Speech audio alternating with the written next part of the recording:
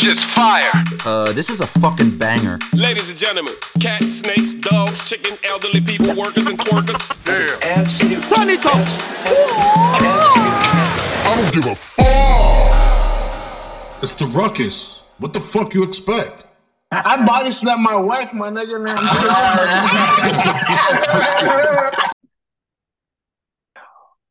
What's going on, ladies and gentlemen? You are listening to the Ruckus Podcast. I am your host, Cuban Mike.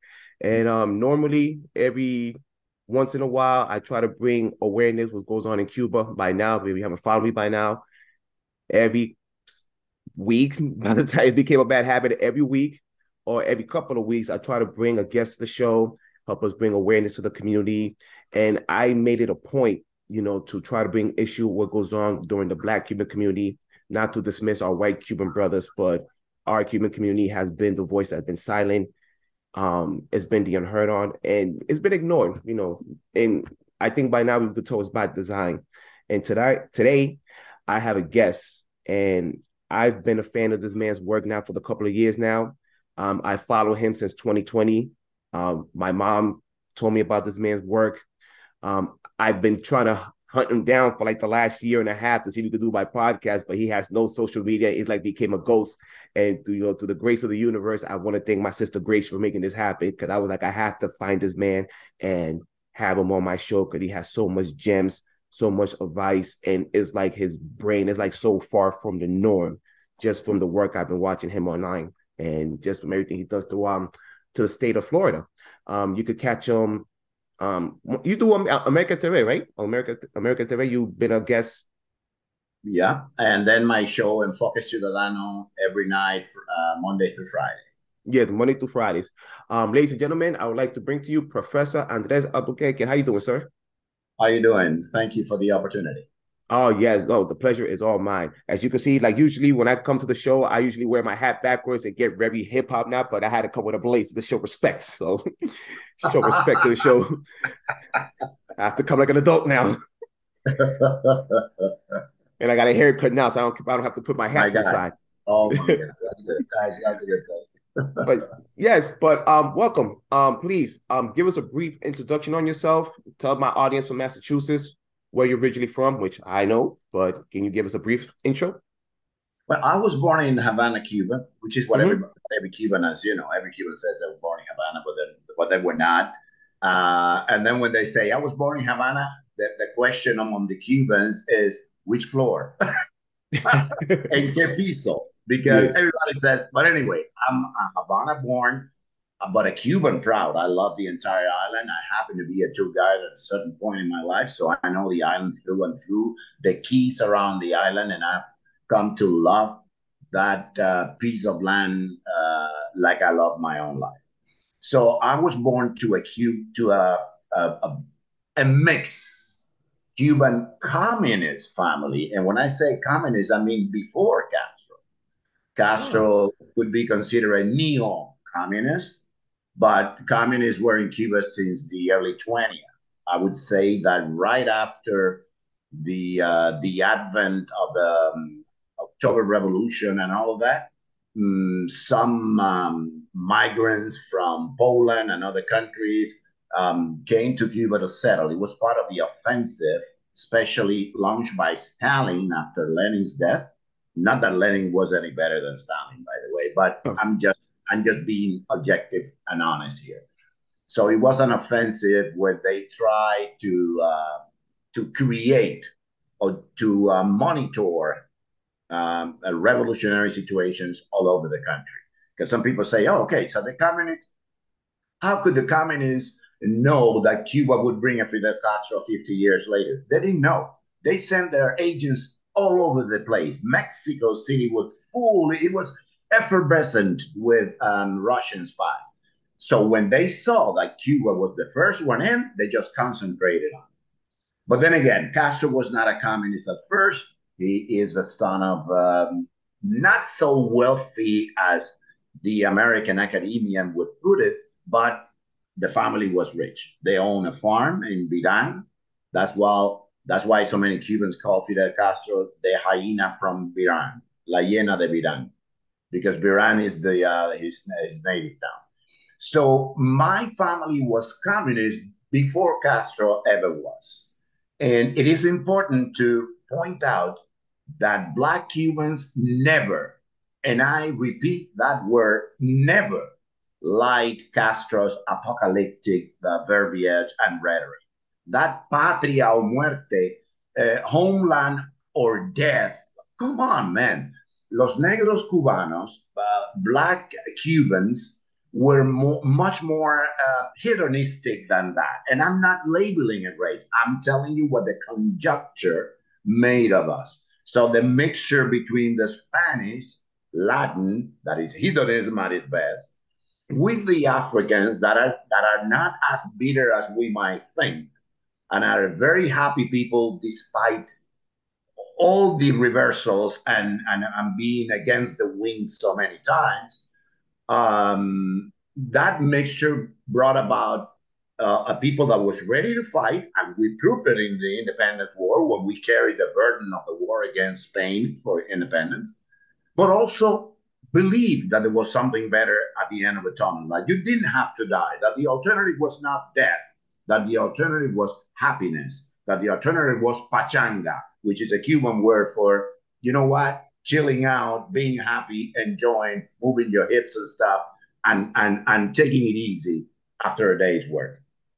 That is basically what the Cuban, the Black Cubans, of course, there were many exceptions, were about. So it should come as no surprise that we didn't like Castro. So where do they basically gravitate around? Black Cubans gravitated mainly around the Communist Party. Yes, because they promise integration, racial equality, just like they're doing here in America now, by the way.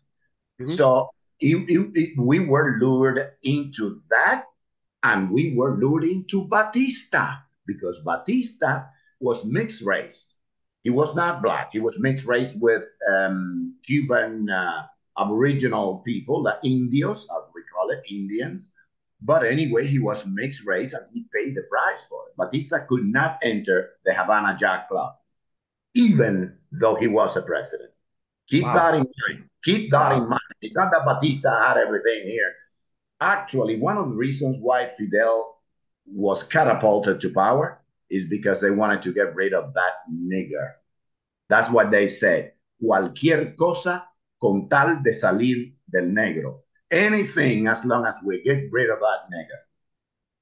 So the revolution since the offset was tainted by racism.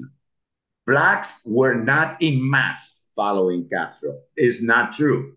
2 or 3 followed, and they were heroes. That's fine. But it's not the bulk of the Black Cuban community. So when Castro takes power, my family, of course, just jumped at the chance. The orientation from Moscow was, we're going to get that guy. We're going to influence that guy. We're going to prep him up. We're going to catapult him to power. And most of his entourage and security, what you would call in America the Secret Service, was led and made by all communists. They were communists. People don't know that. Wow. So first and foremost, the Cuban Revolution was not as genuine and as Latin America as we think. Then my family, like I said, participated in all the revolutionary tasks, as I call it. I myself wanted to be a member of the Communist Party. I was never accepted into the Communist League, which is the youth section of it, because they said that I have petty bourgeois vices and prejudices. God knows what that means. Probably because I like to have manicure, pedicure. I don't know. Hey, you're supposed to be. You like to be a distinguished gentleman. Yeah, you're supposed to be Spartan, austere. You're supposed to starve. You're supposed to be a communist. You're a non-person. You don't have any criteria. It's all what the party says, and you know how that goes. So even though I fervently wanted to be a communist, I always had criticism, and what I call positive and constructive criticism towards all the vices that I thought the revolution had inherited because the revolutions are made by people, by men, and we're full of specks and mistakes and shortcomings. And so I saw myself as a positive communist with an objective view until sooner or later there had to be a clash and I got purged. So I spent 4 years after I had been a tour guide, after I had been an interpreter of confidence for the government. I had translated for people like the widow of Salvador Allende, the former president of Chile. I was part of the translators when Jesse Jackson was in Cuba, when Robert Redford was in Cuba, when Mariel Hemingway was in Cuba, when several senators were there. I interpreted for George Wallace's daughter, Betty Wallace. Mm-hmm. So I was pretty much right there until I wasn't anymore. You never know what the turning point is, but it really hurt when I saw my friends being lambasted, being attacked, being bullied, simply because they wanted to leave the country during the Mariel boat lift and they wanted a better life. I still was a communist then, and all I said was, not everybody has to be as Spartan and austere as we all are. People have the right to feel weak, to show weakness, and look for what they think is going to be better. Instead of bullying them, we should keep their keys to the houses and say, whenever you feel like you want to come back to your country, this is your house. We're going to keep it for you. You're one of us. We don't hate you. You're not the enemy. Needless to say, that suggestion was welcomed by huge repression, and I almost had to retract myself about that. You know how things are. Yeah. So I left Cuba finally after 4 years in which I swept the streets, worked worked in the different community services like waste management and stuff like that. And I'm not ashamed of having to do that, but a person that comes from high up and goes so low in the chain of the Cuban society, that's not normal. You're supposed to improve, not to go backwards. And let alone because you think different, slightly different from the other.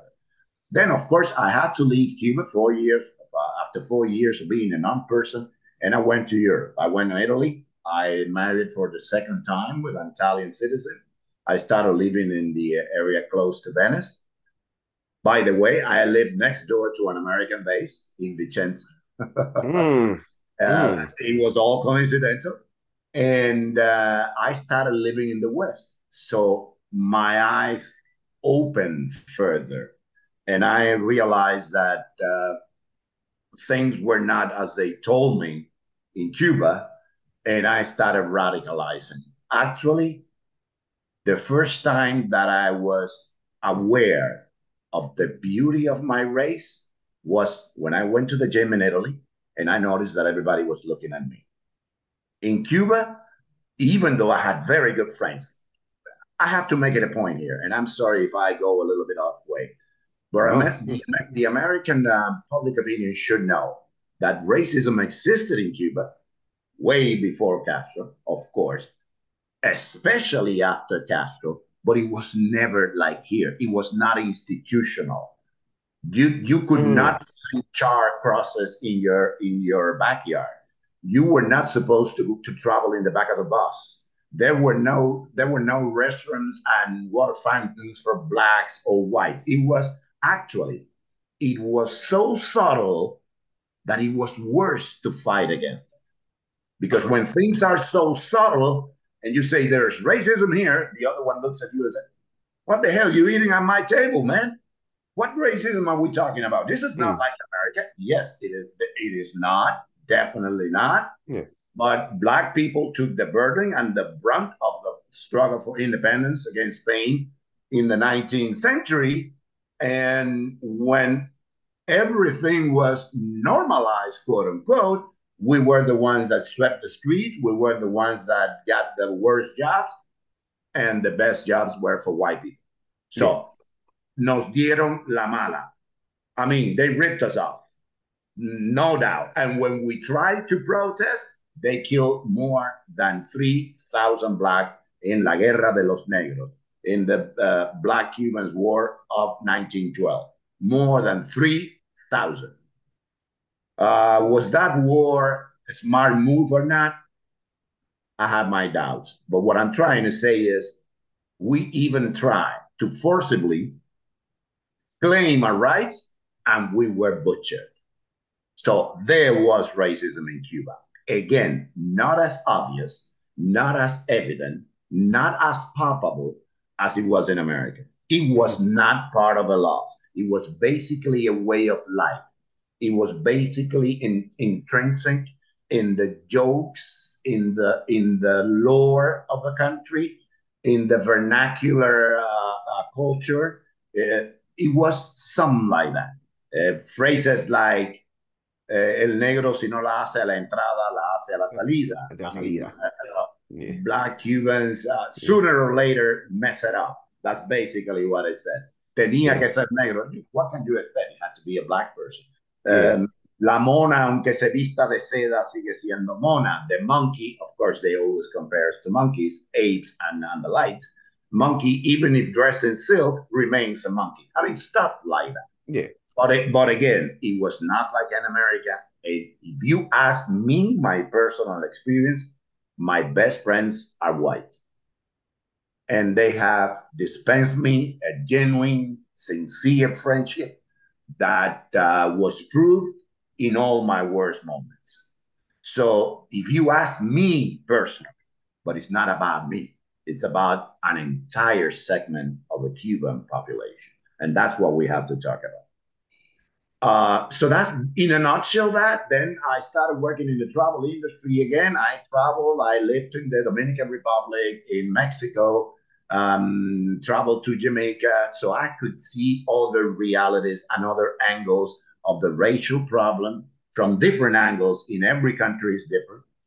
And finally, I decided that it was time to come home. So I came to America. I'm already a citizen, and I again, I'm very active in the community from the perspective of the America that I love, the America that I want. I don't want to change America. I want to improve it. I'm happy to study the history. I'm happy to revisit history, but I hate to rewrite history because that is dishonest. So that's basically, in a nutshell, my bio, quote unquote. One hell of introduction. One hell of introduction. And right now, I'm just learning so many things right now. Like I just recently listened to a podcast called The Dictators, and they have an episode basically on all the dictators. So now we're in the segment. They talked about Fidel, and they was talking about him in his like college years, and you mentioned that Cuba had a communist ideology before Castro, but I guess when he took over, it got pumped up even bigger because now they had somebody that thought like him.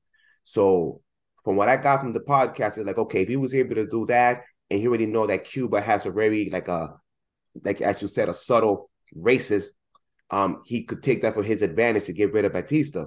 So that was very interesting that they had these things, but I guess what he did was able to get the youth, like, because usually people that have that kind of ideology with the socialist communist, they come from college and they come from, the have-nots. And it's very interesting because he was not a have-not. His family was very well off. He was very well off. If I recall, I think his dad took him to private schools and, got him with the bougie people. So he was kind of set up, but he used that. He kind of like separated himself from that and went after the have-nots and try to act like, hey, I'm one of you guys. I'm part of the people. Let me prove to you that I could be one of that. And at the end, we all saw what happened. But that's very, very interesting. And you just mentioned that the War of 1912, where I myself knew nothing about this. I guess I got to pick up a book or talk to my mom about that story because I knew nothing about that. But this is why I have you on the show, because today I'm going to get a professor teaching the students. So I'm all here for that. Greatly appreciated. So what was the dynamic coming to the States? Because here's the reason I have to ask, because I went to the protest in Washington, and my mom told me this story. But then when I went to the protest in Washington, I came a lot of like Black Cubans, like elderly Cubans. And it was so funny because prior to me going there, one of the things that my mom's asking, like, okay, where's our people at?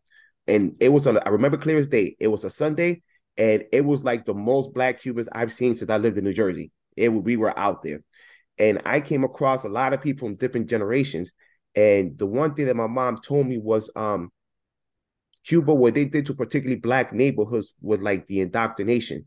So when you hear a lot of people that don't understand us, they say, well, there's a lot of white Cubans that come to America, so there's not too many Black Cubans, so they must love the system, or America's like racist, so they won't accept us. Not knowing if you're Cuban, you automatically could come over here with the special law they gave us. So one of the things that they told us, they were like, look, I wanted to come, but the Cuban system like indoctrinated us so bad. And everybody told me the same thing. Every time they looked at America and they saw like the way the Black Americans were being treated, they saw, the Ku Klux Klan, they saw the church bombings, they saw the fire hose when people were protesting. You can't sit in the back of the bus, the dogs going after the kids. So I guess from a distance, they're like, okay, why would I want to go there? I'll just deal with this oppression. And then if it gets really, really bad, I'll probably might consider it. And for years, that was the system that they could pump into our community. And my mom will tell you the story, and she told me the story, and I started laughing. When my mom came in during the Mariel Belt Ride, she was scared to go to certain neighborhoods because they thought it's going to be the fire hose, the fire. They still have that mentality like it was 1965. So luckily, we came across people that were helping us. Like, they haven't done it in years. Like, we've been progressive. And, like, this is the first time they've seen color TVs. So the Cubans that I met in Washington was like, I guess, frustrated because they so well helped us to just keep us in fear to not come over here. And they just kept us in a bottle. So when you came to the States, now that you travel all over the world, what was the dynamics that you had, being Black in America as opposed to being Black in Cuba? I already knew that the racist fallacy was one of the tools that Castro used to lure Black people and make them stay. I have to be very honest with you, and I always say this in my show. Much as I vindicate or try to vindicate our right to a fair deal, much as I denounce the racist state of things that existed in Cuba way before 1959, and especially after 1959, I must honestly say that even though we did not like Castro's apocalyptic approach, we were seduced, lured, infatuated by the rhetoric of, I have solved the problem. Now there's no racism. You can go into any social club and you will be welcome. So many of us chose to dress as milicianos, which is the popular militia, to call it somehow, and take over the properties of our white brethren. This must be admitted with courage. Otherwise, history will always be incomplete. Mind you, it was not a Black movement of revenge. Mm-hmm. Castro manipulated us in such a way that we either fell on the trap, or some of us who had enough knowledge and culture let it go because the trap was easier than facing reality and fighting against it. So, wow. Yes, racism was the main thing for many years, up to 59, and especially beyond that. But there was a moment when we, the Black Cubans, failed our white brethren and said, you know what? I'm going to be a miliciano. I'm going to stay here. I'm going to be part of the process. A process that we didn't support since day one. We were sucked into it, and we let ourselves be sucked. Some people knowingly, some of us unknowingly, but we did. That is what caused, together with the standards of living, there was still racism in Cuba. So obviously, the highest standard of living was for the whites, whatever that may mean in Cuba. As you and I know, there's no whites in Cuba anyway. But yeah, of course. Let's conventionally call it white. Yeah. So the white had the privilege economically, even though there was a growing and Pyongyang black middle class that had the control of all things vocational, like making furniture, plumbers, air conditioning. That was already something that we were getting into, and it was small private property. So the black people in Cuba were not starving. We're not in a ghetto. Some of us had our own thing, our own private property. Of course, it was not like the white Cubans. There was much to catch up with, but it was not as they constantly claim it was. It's not true. So we opted to stay. Of course, very few blacks came over in the first wave of migrants. So when the time came for Cubans to ask their relatives and pull their relatives out of there were very few blacks who could do that with their families. So we blacks remained in Cuba, and once again were the ones that took the brunt of the economic hardships and everything. I'm not saying that we deserved it because we dress as miliciano. I'm not going to get up to that point. I'm not going to get that far. I'm not going to say it's karma. That would be laughing about an entire segment of people. I guess it was basically ignorance. It was basically lack of civic knowledge, of civism, of awareness of what is best for your group, for your race segment, for your social class, whatever you want to call it, at a certain point. And we thought as individuals instead of thinking as black people. Have we given it a second thought, we would have said, we never liked this guy. Why do we have to stay under him? Let's get the hell out of here. And the situation would be different. Of course, after that, there were some other waves, and more black people got disillusioned and left the island in what a makeshift raft being Whatever claimed by people. Car, they put the car of a boat. Infecting in a third country, whatever it was. But it's a complex phenomenon. I mean, if you're going to talk about blacks in Cuba, it is so complex. Again, racism is so subtle that it's hard to tell the difference between yes and no, between guilty and not guilty. It is a complex phenomenon, and so many Cuban whites are scared shitless. I don't know if you can swear in this show. I'm sorry. Fuck it. You can say whatever. It's my podcast. We can say shit. Fuck. Oh, wait till you hear the introduction. How the way I introduce my show when you hear the music. Oh. Okay. So many get comfortable. Cubans are scared of facing the truth. And when you start doing a show about race and all, okay, we always talking about racism. I mean, yeah, it is one of the issues, but there's so many issues. No. It is the issue, especially because if you live in America, you had a spring and a summer that was far from love.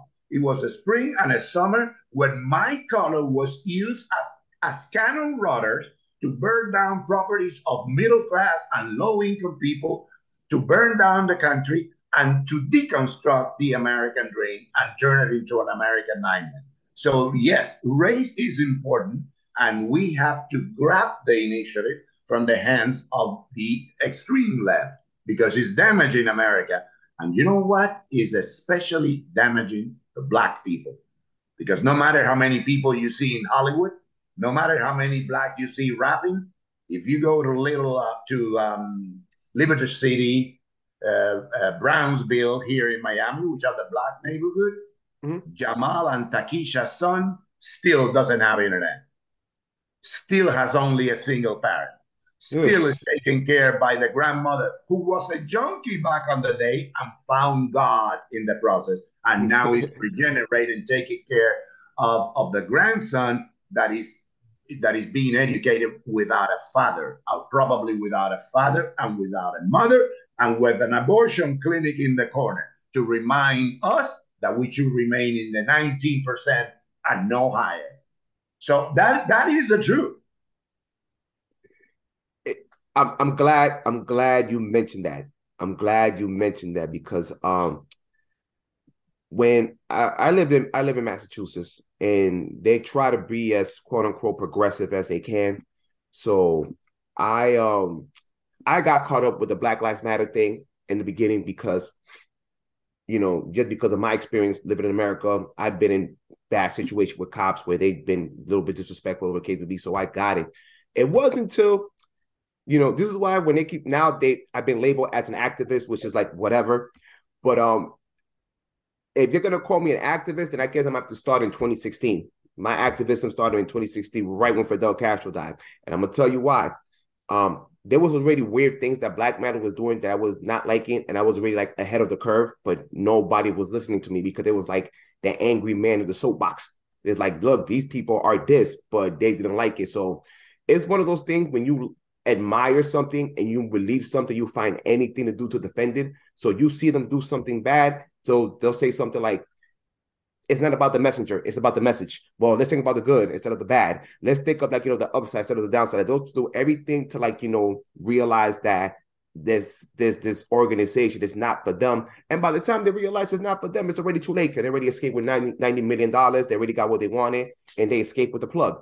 So it started with them, and then once I went to their website and they had like this big homage to like Fidel Castro, and he was like a great ally to Black people and what it could be, I was already done. Unfortunately, with us, it took us like 5 years later once they did that quote when they say what they did about the embargo and Castro and whatever the case may be. But I saw you in 2020, and you were probably like the first person that called it out. Like I felt the same way, so you called it out the way I saw it. So what was the signs that you thought that this organization was full of shit, and you'd be like, you know what, you people should not support this? Maybe you could explain it better than I could, because when I did it, it was like one ear out the other. First of all, the very name. The very name is divisive. The very name, Black Lives Matter. Okay, Martin Luther King, and mark my words, in 2 or 3 years, Martin Luther King statues and monuments will be put down. They cannot wait to take Dr. King away from the narrative because it goes against everything that BLM practices and preaches. So they're just waiting for some kind of new hero to dethrone MLK. Mark my words, this is the first time in your shows you record this. So when it happens, you say, I said it. Now, mind you, we're doing it. We're saying this on Black History Month and it's President's Day. So if you're saying that and this happens to you, I'm going to save this and cut it. I swear to God, but save this and cut it and make sure you were the first one that said it. They don't like Dr. King. They play with the name because it's the only name they have that reaches across the aisle. But if you remember, Martin Luther King, Dr. King, was not for a revenge of Black people this or Black people that. What he wanted was coexistence, brotherhood, living together, everybody seated at the same table, rather than, no, Black Lives Matter. Stevie Wonder put it like no one else, and he was almost booed. He said, you can't say that Black Lives Matter and then you have the killing of Blacks on Chicago and other cities. So the very name of the organization, it should have been more inclusive. Anyway, apart from that, the practices. If you're violent, if you burn down, have you heard of Black Lives Matter burning somebody's house in one of those zip codes, like Martha's Vineyard or any of the rich zip codes? Of course not. What did they burn? What did they destroy? Our own people's little business, our bodegas. So it is, like I said, Black Lives Matter is an organization quarterbacked by very white hands, financed by very green money, and aiming at very red objectives. There's nothing black in this equation. So I can't trust it. The language was so abrasive, was so violent. I mean, why do you have to burn anything if you want to make a point? Why don't you call on everybody to join hands. Remember, when Floyd was killed, and yes, he was a criminal, he was okay, but he shouldn't ever die like that. Not even Bin Laden should have been killed like that. So let's make two different points here. He's no hero, he's no martyr, but what they did to him was murder. And I hope they rot in prison or they get the electric chair or whatever it is they can do. But using George Floyd and having a mausoleum built with him when Jamil Shaw, the third straight A student of college, church, an American football star, was killed by an illegal immigrant 2 blocks away from his house. And he said, don't shoot. And this is how he died. Is no hero, no mausoleum for Jamil Shaw III, an example of an American citizen, actually the American dream, a Black youth taking full opportunity, taking full advantage of the potential that this country can offer to everyone. So he's not a hero and a thought who traded counterfeit money and who put a gun to somebody's womb, to a lady's womb, pregnant lady's womb, is a hero. Something's got to be rotten with these people. And then, of course, life proved me right when Patrice Couleur and the other one were caught red-handed buying wealthy mansions in affluent neighborhoods where white people live, away from the Black brethren they so much claim to be defending. Hypocritical. I knew since day one, nothing that tries to divide America is good. Dr. King died for trying to unite America. That is the way. Of course, things change. History evolved. Probably some of the teaching of Martin Luther King must be updated, adapted to this new conjuncture. I'm fine with that. But you can't run away from his basic teaching. Yeah. Because otherwise it's just revenge. And we don't, you know what happens when you embark in revenge? It's like a pendulum. It goes this way, and the farther that way it goes, the farther this way it will go. So don't be surprised, my brother, if 20 years from now, we are the scapegoat, we Black people are the scapegoat of this society because we contributed to an attempt to deface and destroy America. So my Black brothers have to say, no. Wait. I'm going to choose what is convenient for me. What's in it for me? And when I say for me, I don't mean for you as an individual, but for me as a group, as an ethnic group, as a community. What is in it for me? How can I thrive much better? How can I improve? How can I get away from this inertia where kids grow fatherless when we don't take advantage of all the potentials that this country can offer? Why should I turn like Cuba or Venezuela or something if we know that it doesn't work and many of their people risk their life coming up here? So why should we go backward when we have to go forward? That is what the Black people of this community have to say. Criticize what has to be criticized. Police brutality, let's go march. I'll be the first to join you. Actually, when Floyd was assassinated, and he was assassinated, butchered like an animal, and that is not done to any human being, no matter how evil that human being it is. When he was assassinated by those crooked cops, everybody marched. At the first 5 days, white, Asian, gay, lesbian, everybody was indignant. But then comes a string left, and who do they choose? The Blacks. They didn't choose the Asians. They didn't choose the Jewish. They chose the Black, the most maneuverable and sensitive and easy to use as cannon fodder. Because they play with their emotions.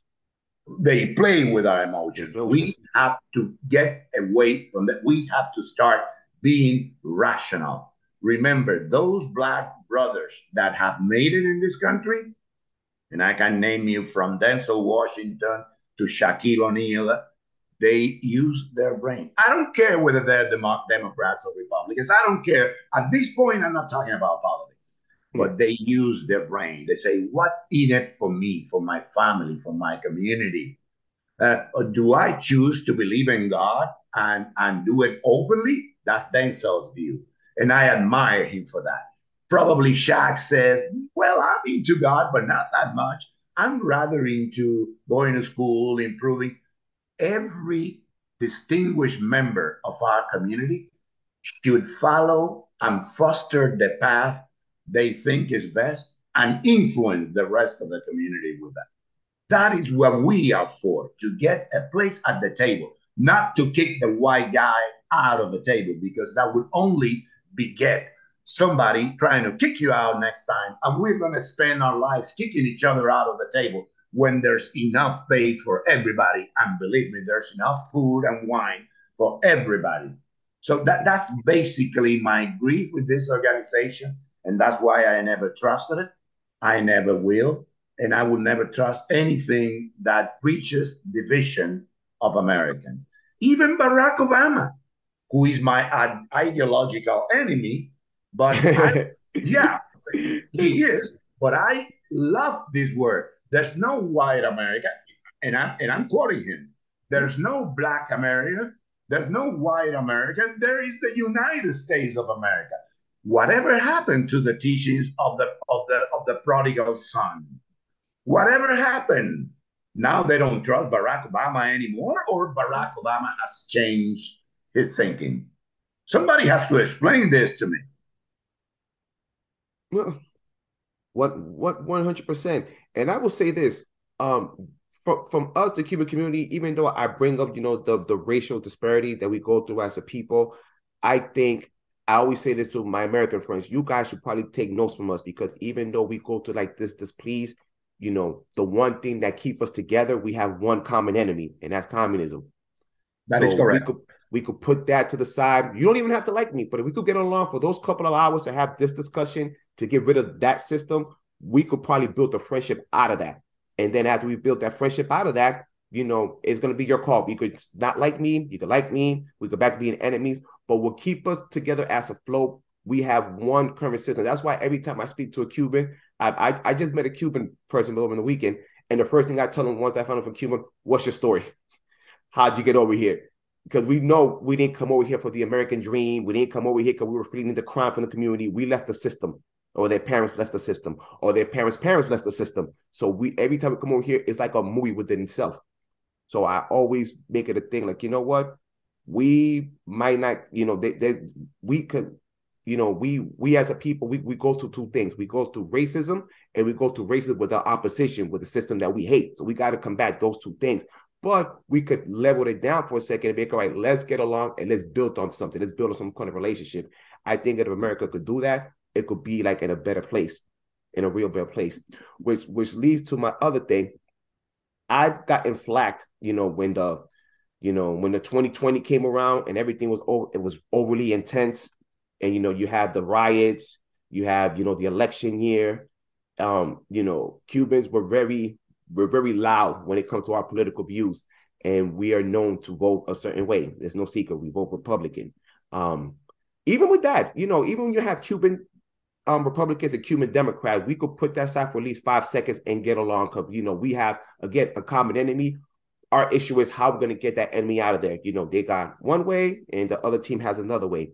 But it was so funny when that came out, like where I lived at, I became like the Cuban representative on like why we're not getting in line and voting like, the way the rest of Latin America does. Because I know we all voted for Trump, or we just vote Republican. There's no way to get around it. I tried to explain to them, but because they didn't understand our system, like I said, a lot of people left by choice. We didn't have a choice. They pretty much said, this is what it is, get out. So can you explain to my audience what is it with Cubans that they always tend to vote like a certain way, and what led to that? Because I was trying to do some study of that, and there was a point where Cubans did vote for Democrat during the 60s and 70s. and things changed during the Reagan era. But can you explain to my audience what is it that we need to vote a certain way? Yeah, well,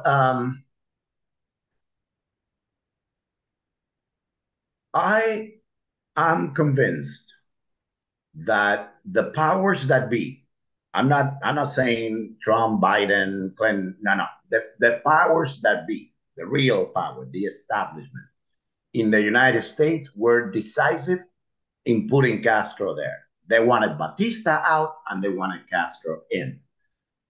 By the way, this 600 attempts on Castro's life, that's BS.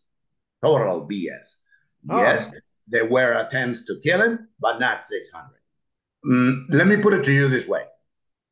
When the powers that be in this country wanted to kill their own president, they killed him at 12 noon in front of everyone, and nothing happened. So if the powers that be really wanted Castro, Castro would be dead ages ago. Let us not sugarcoat or how do I say adulterate or mystify the figure of the Cuban security and intelligence. Yes, they are effective. Yes, Castro took advantage of that, but there were not 600 attempts, and there was never, probably one or two were, but most of the attempts that took place were not even serious. Really, are you going to use the mafia and somebody at a cafeteria to put poison in the fridge? Come on, man. If you want to kill someone, you send a professional.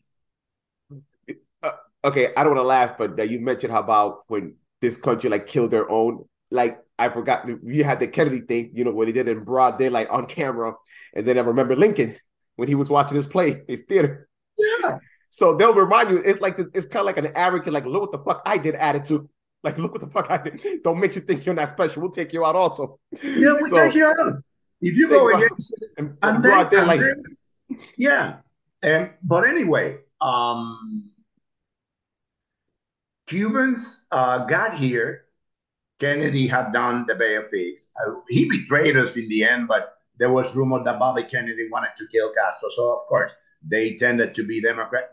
Johnson had approved the Cuban Adjustment Act. So there was some certain Cuban Adjustment Act, by the way, for those who don't know, is it's not even a law, but it's a precept, a legal precept that gives a certain edge to Cuban citizens beyond and way beyond some other citizens from other countries. So it's like a privilege. And out of gratefulness, many of us Cubans decided that, okay, let's vote for Johnson. But like you said, Nixon first, then Reagan, we started to vote Republican. And also the tone and the rhetoric vis-a-vis the Cuban junta was much more aggressive from the Republican side than from the Democrat side, even though, in all honesty, none of them want to do anything. It's all BS. They're playing with our feelings, they're playing with our sentiments, and Cubans have to learn to do their things on their own and not wait and ask for permission from anyone, because it's not going to happen. So then this position of being, remember Jimmy Carter, very soft on Cuba, very soft. Then Obama, Clinton, and the planes that were put down, brothers to the rescue, and he gave no order to protect them. So we feel even more betrayed by the Democrats than we feel by the Republicans. I'm sorry to interrupt you, but before I forget, can we also throw the whole Elian Gonzalez incident also too? Elian Gonzalez, yeah. Elian Yeah. Gonzalez, that was a child who got here. The mother was with him. His father knew all along they were coming to America, and the deal was that they were going to claim him later on when everything was legal. Then it all happened. Everybody died but Elian, who was a little child, who was a symbol of the grace of God, because he got here. He was the only one alive. And the Cuban government, Castro, with his usual shrewdness, discovered that that was a topic that would earn him some points with the public opinion. So he launched a campaign to recover Elian. And of course, legally, the father, who evidently was pressured by the government, had the right to claim his son. Nobody denies that. We were thinking of other considerations, and we wanted the American government to see the entire issue into perspective. But Clinton, on the eve of Good Friday, by the way, of all days, ordered the marshals and the FBI to rush the place where the Lians was being kept with his family, took the boy away, put him in a plane. The father was already here. So it was like a conspiracy, Clinton's conspiracy against the Cuban community. And we can't forget that. We can't forget that. Yeah, both parties are hypocrites, but the Democrats get too far. You only need to know a fifth of the Democratic Congress people are against a resolution against Cuba. And 80, almost half of the Democratic Congress people are against a declaration against socialism. That is alarming. That is alarming. And I'm not talking about AOC and the usual squad, the magpies, as I call them, las urracas. It's not, no. It's not the usual gang. We're talking about 80 people here. 80. So, of course, we Cubans are scared of a Democratic president. Actually, we're seeing now Biden pampering Castro, giving them all they want in exchange for nothing. Nothing. And it's worrying. Of course, we are legitimately, we are concerned. So that is the basic reason why we vote Republican instead of Democrat. And then you get to people like me that are, as much as I was a communist back in the day, I'm an anti-communist now. It's a philosophical inclination. I am ideologically convinced of the evil of communism, socialism, whatever the hell you want to call it, and the shortcomings and the intrinsic vices of the market economy, but it can be improved. At least you and I can talk here and say what we feel. Still. I don't know about tomorrow. Still. But you can't do that in communism. And you can't eat in communism. And you can't have a car. And you can't travel freely. I mean, it's a no-brainer. It is a no-brainer. America cannot go backward. You can turn America into a Soviet Union. It has to go upward. Yes, there's so many things that must improve here. But I don't see the recipes from the left. What I see from the left is turning this into a concentration camp. And I don't agree with that. So that's why basically Cubans vote for Republicans. Yeah, I'll say this. My mother will say it loud and proud and with no shame. And it's so funny because we were like bumping heads when it came to politics because my whole family, they were all Democrats. They were all Democrats. They voted for Obama. They thought he was going to like kick ass and he was going to like put Cuba in his place. So then once she saw what happened and found out that he like, lifted certain things, the dry foot, wet foot, going to Cuba, playing the baseball games. He wouldn't speak to like the political prisoners, people, the activists, people that, trying to reach some change. And he suffered what it was. And then in the end, we also had the Cuban government played him. There's no way to get around it. They played him for a fool. And they pretty much told him to his face, our system is going to remain of what it is. And he basically told him, you're not going to do nothing to change it. And then the only thing that he said to try to like save face was like, you know what? The freedom is in the Cuban people's hands. And that's the only thing he could say to like save himself from like, doing that shitty deal. But after that thing was done, my whole family left the party. I was like the only one left. I'm still the only one left that's still in that lonely boat. And things might change. Things might probably change this year. Thankfully that I lived in a country where, I could go left, I could go right, I could go independent.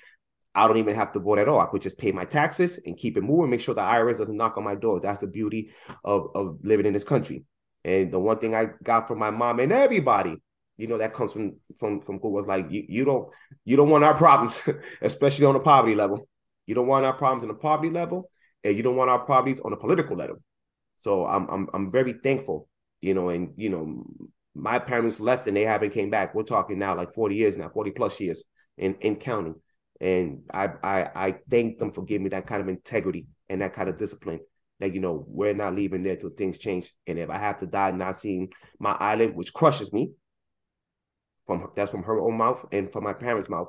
If I have to die and I can't see my family, so be it. So I'm definitely am for fighting that good fight, and I'm also just very in tune this time around, because over the years as things have gone really, really low, and I've been bringing awareness, one of the things that people have told me is like, we don't know what's going on there because we're not on, there's no way to get around it. Cuba is not in the world's radar, except if you're in Florida.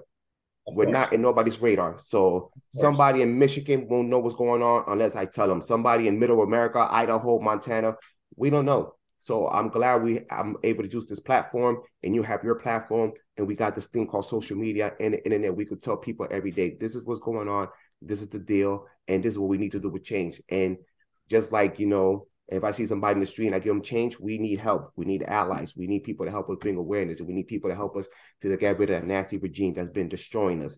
And for the record, and I need you to press forward on this, because one of the things that people they get loose talking points, so they all think it's the embargo, and it's not the embargo, it's the regime. It is the regime. One more time, it's the regime.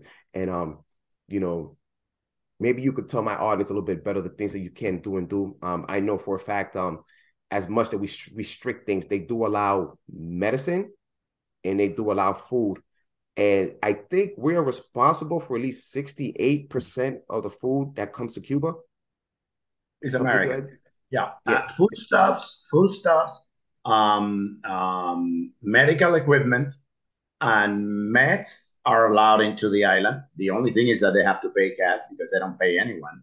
Actually, people should be aware that there's a trial at this moment in London where some creditors of the junta want their money, a debt that is 20 years old, and they don't pay. So they get money, but they put it in their personal coffers, just like the swindlers in BLM. It's the same race. That's why one supports the other. And then again, I remind all your viewers that Venezuela does not have an embargo, and the economy of that country is in shambles. The Soviet Union was never embargoed, and the damn thing collapsed. China was in shambles until, yes, a communist government, but capitalist relations of production and ownership on the basic means of production. So it's a kind of a mixture. Nobody that remains communist has any well-being in the country. Cuba could be a prosperous nation even with the embargo, because the embargo is from, but they don't pay anyone, so nobody sells them anything. What they want from the States is not the merchandise, it's not the goodies, it's not the product, it's credit. That's what they're looking for, to rip us off so that you, taxpayer American, subsidize their little wars in Africa, their advantage, and their corruption, because their family lives like kings and queens. Wearing $50,000 purses. Yeah. And to piggyback on what you said, even though China got this weird communist capitalist thing, they're still going through like a level of oppression that few people even speak upon. I mean, they're so scared that the few people from the NBA that spoke on it, I know you remember from there was an incident with a basketball owner from Houston. He spoke on, free China in Tibet, and they stopped showing all of the basketball games in China just because he spoke against it. And China don't really care. And because, unfortunately, us as a country, we're money-hungry horse, we just say, I'm sorry. And he didn't apologize to just recently, because it was really destroying the pocket, and the NBA gave him pressure. But before that, he stuck to his guns. And I wouldn't be surprised if Yao Ming, because he played for Houston, probably told him like this is what's going on, and he probably just on his defense said, free China. So there's also a level of oppression that is Sure, underhanded that sure, they don't speak about. So sure. And it most happens in China and Vietnam and in every other country. But it seems when you hear Llorón James, Llorón in Spanish mean a whiner, somebody who's a whiner. So Rich Llorón Weiner. James, instead of LeBron James, always keeps saying that American cops wake up every morning trying to find a black person to kill, which is very irresponsible and very anti-American, and has nothing to do with the need to fight police brutality, the need to improve the police forces training, and the need to improve this country through and through every day, which I agree 100%. But LeBron keeps silent and has a lot of business in China where they exploit people. They use slave labor, and he keeps silent and he avoids the question. That is what your own James does. So he is not a dignified member of the community. He chooses soft enemies, enemies that he can criticize. Of course, you can criticize Donald Trump. He is the boogeyman. Of course, let's criticize Donald Trump. But what about Xi Jinping, who, by the way, is the president of China? What about exploitation in China, where he, LeBron James, has a lot of business? So he's not that impeccable a person. He watches his wallet first. And they all do, because they remind me of I don't know if you keep up with basketball that, but Steph Curry, he signed a petition to make sure they don't have like no affordable housing around his little rich area. So I get like a group of people that signed for it, and he was one of the ones that signed that he didn't want the. And he wouldn't know it because he was born rich. His dad was a basketball player, so he grew up very upper level things. So he doesn't want those kind of people within his neighborhood, even though he is on the mic, he's preached something else. So it tells you again that a lot of these entertainments, they're full of it. Yeah, that's really, correct. Really, really full of it. Same characters, different movie. So, but yes, what's up next for Andres Albuquerque? Where can we find you? Well, my main broadcast is in Spanish. I know that some of your followers, or many of them, should speak both languages, and probably others. Yeah. America is improving also in that subject. So it's called Enfoque Ciudadano, which is Citizens Approach, and is every weeknight from 9 to 11 Eastern Standard Time, and it's basically with a host, and we cover subjects from reality in Cuba to reality in the States, international issues, the Middle East, the works. We cover pretty much everything. And then there's two other sections that I do, which are the relevant issues, where I comment on different news, and Thinking Out Loud, Pensando en Voz Alta, where I reflect on certain issues and certain news that I already commented, but was very superficial, and I want to go deep into it. I want to focus on it. And people make comments and send letters, and that's basically what happened. I'm thinking of networking with you, with Grecia, and doing something in English too. I think it's necessary to do the crossover. I even have the name for the show and everything, but let's keep it quiet. You said nothing. I heard nothing. I heard nothing. I believe the Cuban American community, and especially the Black Cubans, are the perfect conduit to liaise between Cubans and the African American community on the one hand, and Cubans and the American public opinion at large. We should not limit ourselves to one group. That would be racist. Mm-hmm. But of course, we have to realize that a lot of effort has to be devoted to the Black Americans, because the manipulation and the half-truth and the fallacies have been too many. And it's important that they realize that basically the Cuban junta, as I call it, is a racist entity. I'll tell you, and probably some of your audience know, that in 1983, the Grenadian government, Grenada, a tiny island in the Caribbean, was overthrown, and then there was an American invasion, but the government had been overthrown from within. And the comment that I heard among the Department of the Americas of the Communist Party of Cuba, Departamento de América del Partido Comunista de Cuba, the ones that led the policy, Fidel's policy towards Latin America, and of course the Caribbean and the United States and Canada. I heard this comment uttered by a Black Cuban speaking about Grenadians. As you know, Grenadians are 95% Black. Yeah. And he said, estos negros son tan brutos que no son capaces ni de defender una revolución.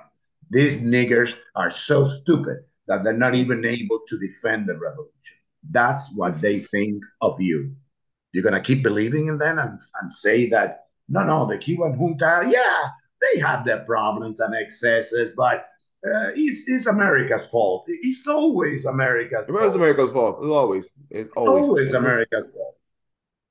Wow. Now, before I forget, I had on my notes here, but I had two more questions before I forget, get out of here. One, we have people like yourself. I got to thank my sister Gracia because she's just been relentless. If you follow her on social media, she's been like relentless when it comes to speaking on this topic. And, you know, she gives me the energy to make sure that my sister, you're not alone. I got you on this one. Like if you need the shooter, I'll be the shooter for you. I got you on this. One of the things that we've also been asking, like, what is it with, like, they've been asking me, and since you live in Florida, what is it with Black Cubans in Miami and Florida? They're not exact. I mean, I know I've seen them, but for whatever reason, I don't see them as active as yourself, you know, bringing more awareness to the situation. I mean, I don't see them on social media, or I don't see them on a YouTube channel. Usually when they're doing stuff on YouTube, it's like fun and games and being comedians, they're dancing. There is like I hate to say the word minstrel show, but that's what I kind of see when it comes to us. And they don't have so serious on bringing awareness. So what is it with our community down there that I see them, but they're not as vocal as they should be? Okay. As I told you before, the universe of Black Cubans in exile is not as huge as that one of white, whatever a white Cuban could be.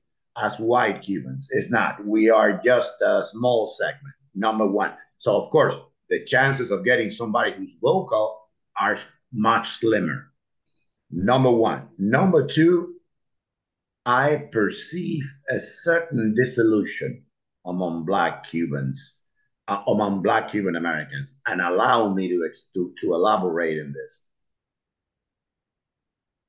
Except for a few ones, I would say that 85% of the Black Cubans who live in the States arrived later, not in the first two waves. So they were not part of that initial enthusiasm, that combativeness, that fervor against the Castro regime. So many of them were permeated by the junta's propaganda. And even if they are against it, they were starving, they know they live better here. So many of them lack the philosophical inclination and the political liturgy that would fuel a constant, stable, and sturdy position against the junta. They oppose the junta. They probably don't see the point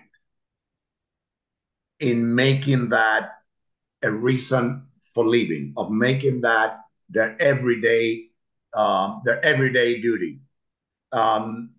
It is hard to explain, even for me, but there is some component of disillusion.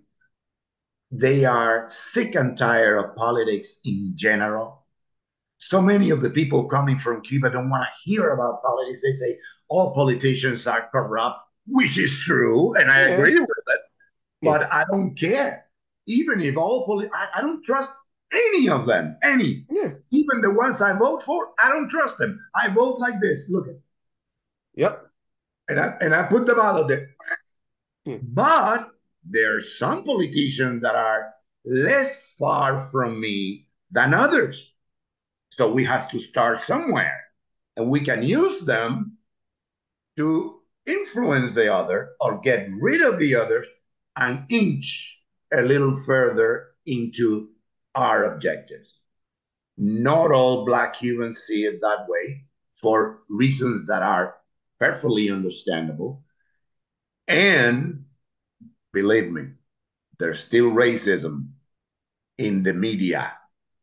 If you see Telemundo, Univision, which is the other one, Televisa, I call them Puerco Mundo, Una Visión, y Televisio. That's the way I call them. You see their soap operas, everybody's white. Yeah. So where do they have the Black people? Cutting the grass in the lawn, serving as porters, menial works. They speak about racism, but they're the most racist people. So or slaves. Or we were slaves. They use us as slaves. So where are the Black Cuban peoples going to be present? They don't have an outlet. They don't have a voice. Even in those means that are not that racist and welcome Black people, you see probably 3, 4 white people, Black people, including me, and you don't see any other one. So there's a combination of, it is a compounding of lack of presence, lack of representation for objective reasons. We got here later. Many of us are sick and tired of politics.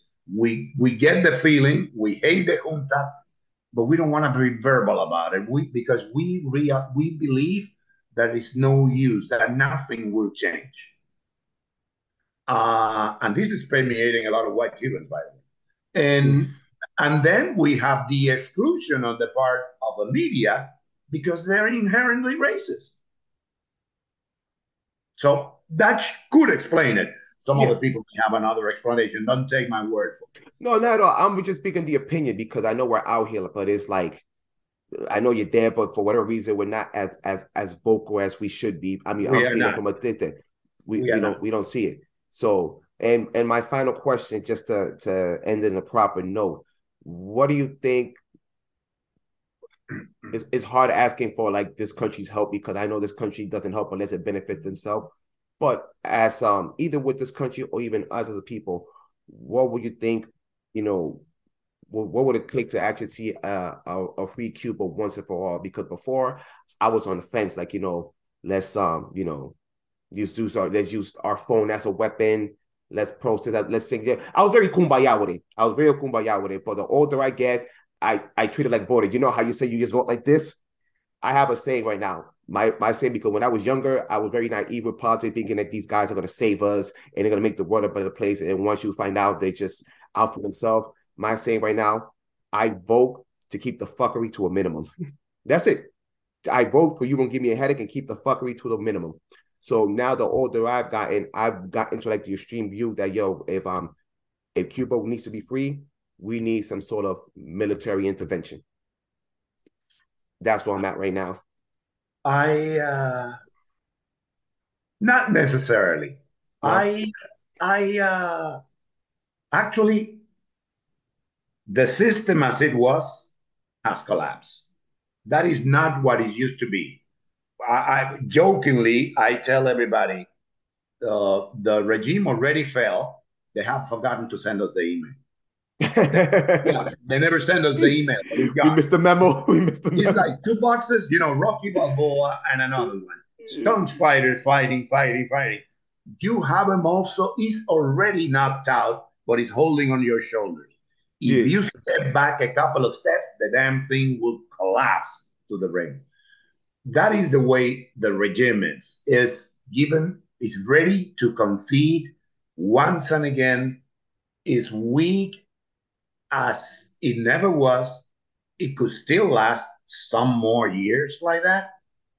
But the powers that be in America and in Europe, which is very important too, the EU, will never come to the rescue unless we make them realize they have no choice if they want a place in the future of Cuba. We have to get away from getting grants and help from the American government and the European government because they give you $20 and tell me, don't believe in that, Mr. Reyes, he's a CIA agent. Then they give me $20, don't believe in that Albuquerque because he's they play with us because they don't want to have to deal with us. They feel much better dealing with the junta than dealing with separate organizations. Why? Inherent weakness for power, laziness, cowardice. I don't know. It's probably a mixture of all of the above. Power calls power. Power recognizes power. They don't recognize the people unless the situation becomes so volatile that they're fearful of losing a foothold in the situation. So unless we get to that point, and we might be getting closer, we see more and more Cuban women, Cuban mothers, especially Black women, showing their face on the phone and saying, this country sucks. This is a dictatorship. We never saw that before. Up to 5 years ago, that was unconceivable. All we have was the damas in banco, in birthday. That's all we had. That's all we had. Women are starting to be the lead. Actually, I would dare say that they have surpassed the opposition leaders. They have surpassed the men.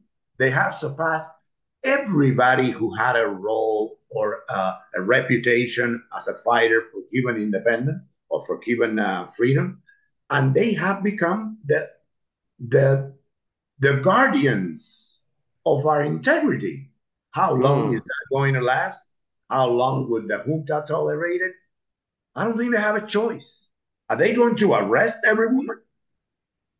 I don't think they have a choice. So we may see a change tomorrow.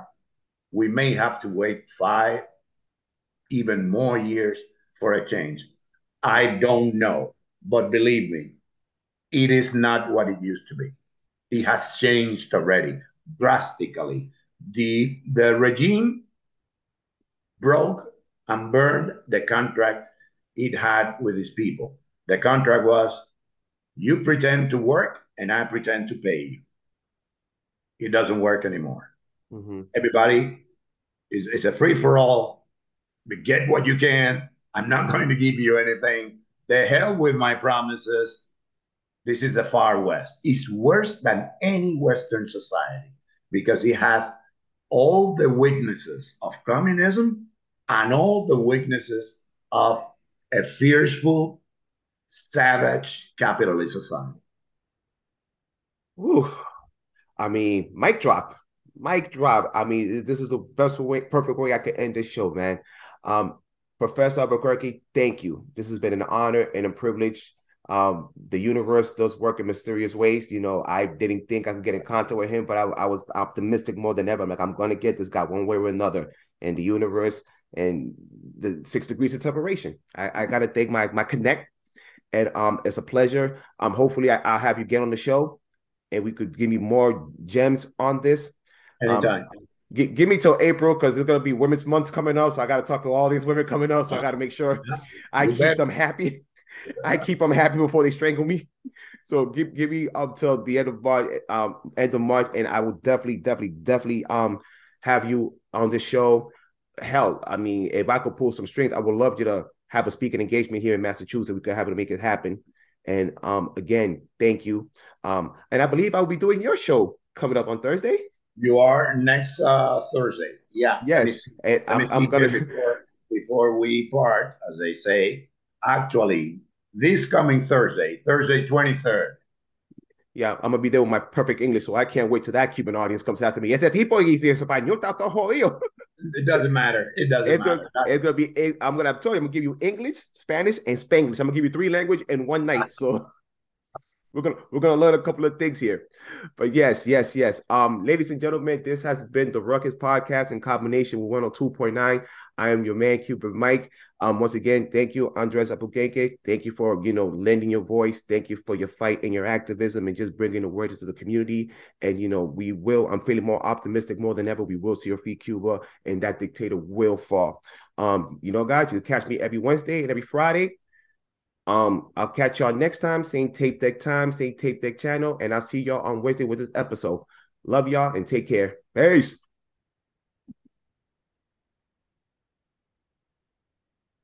Let's see.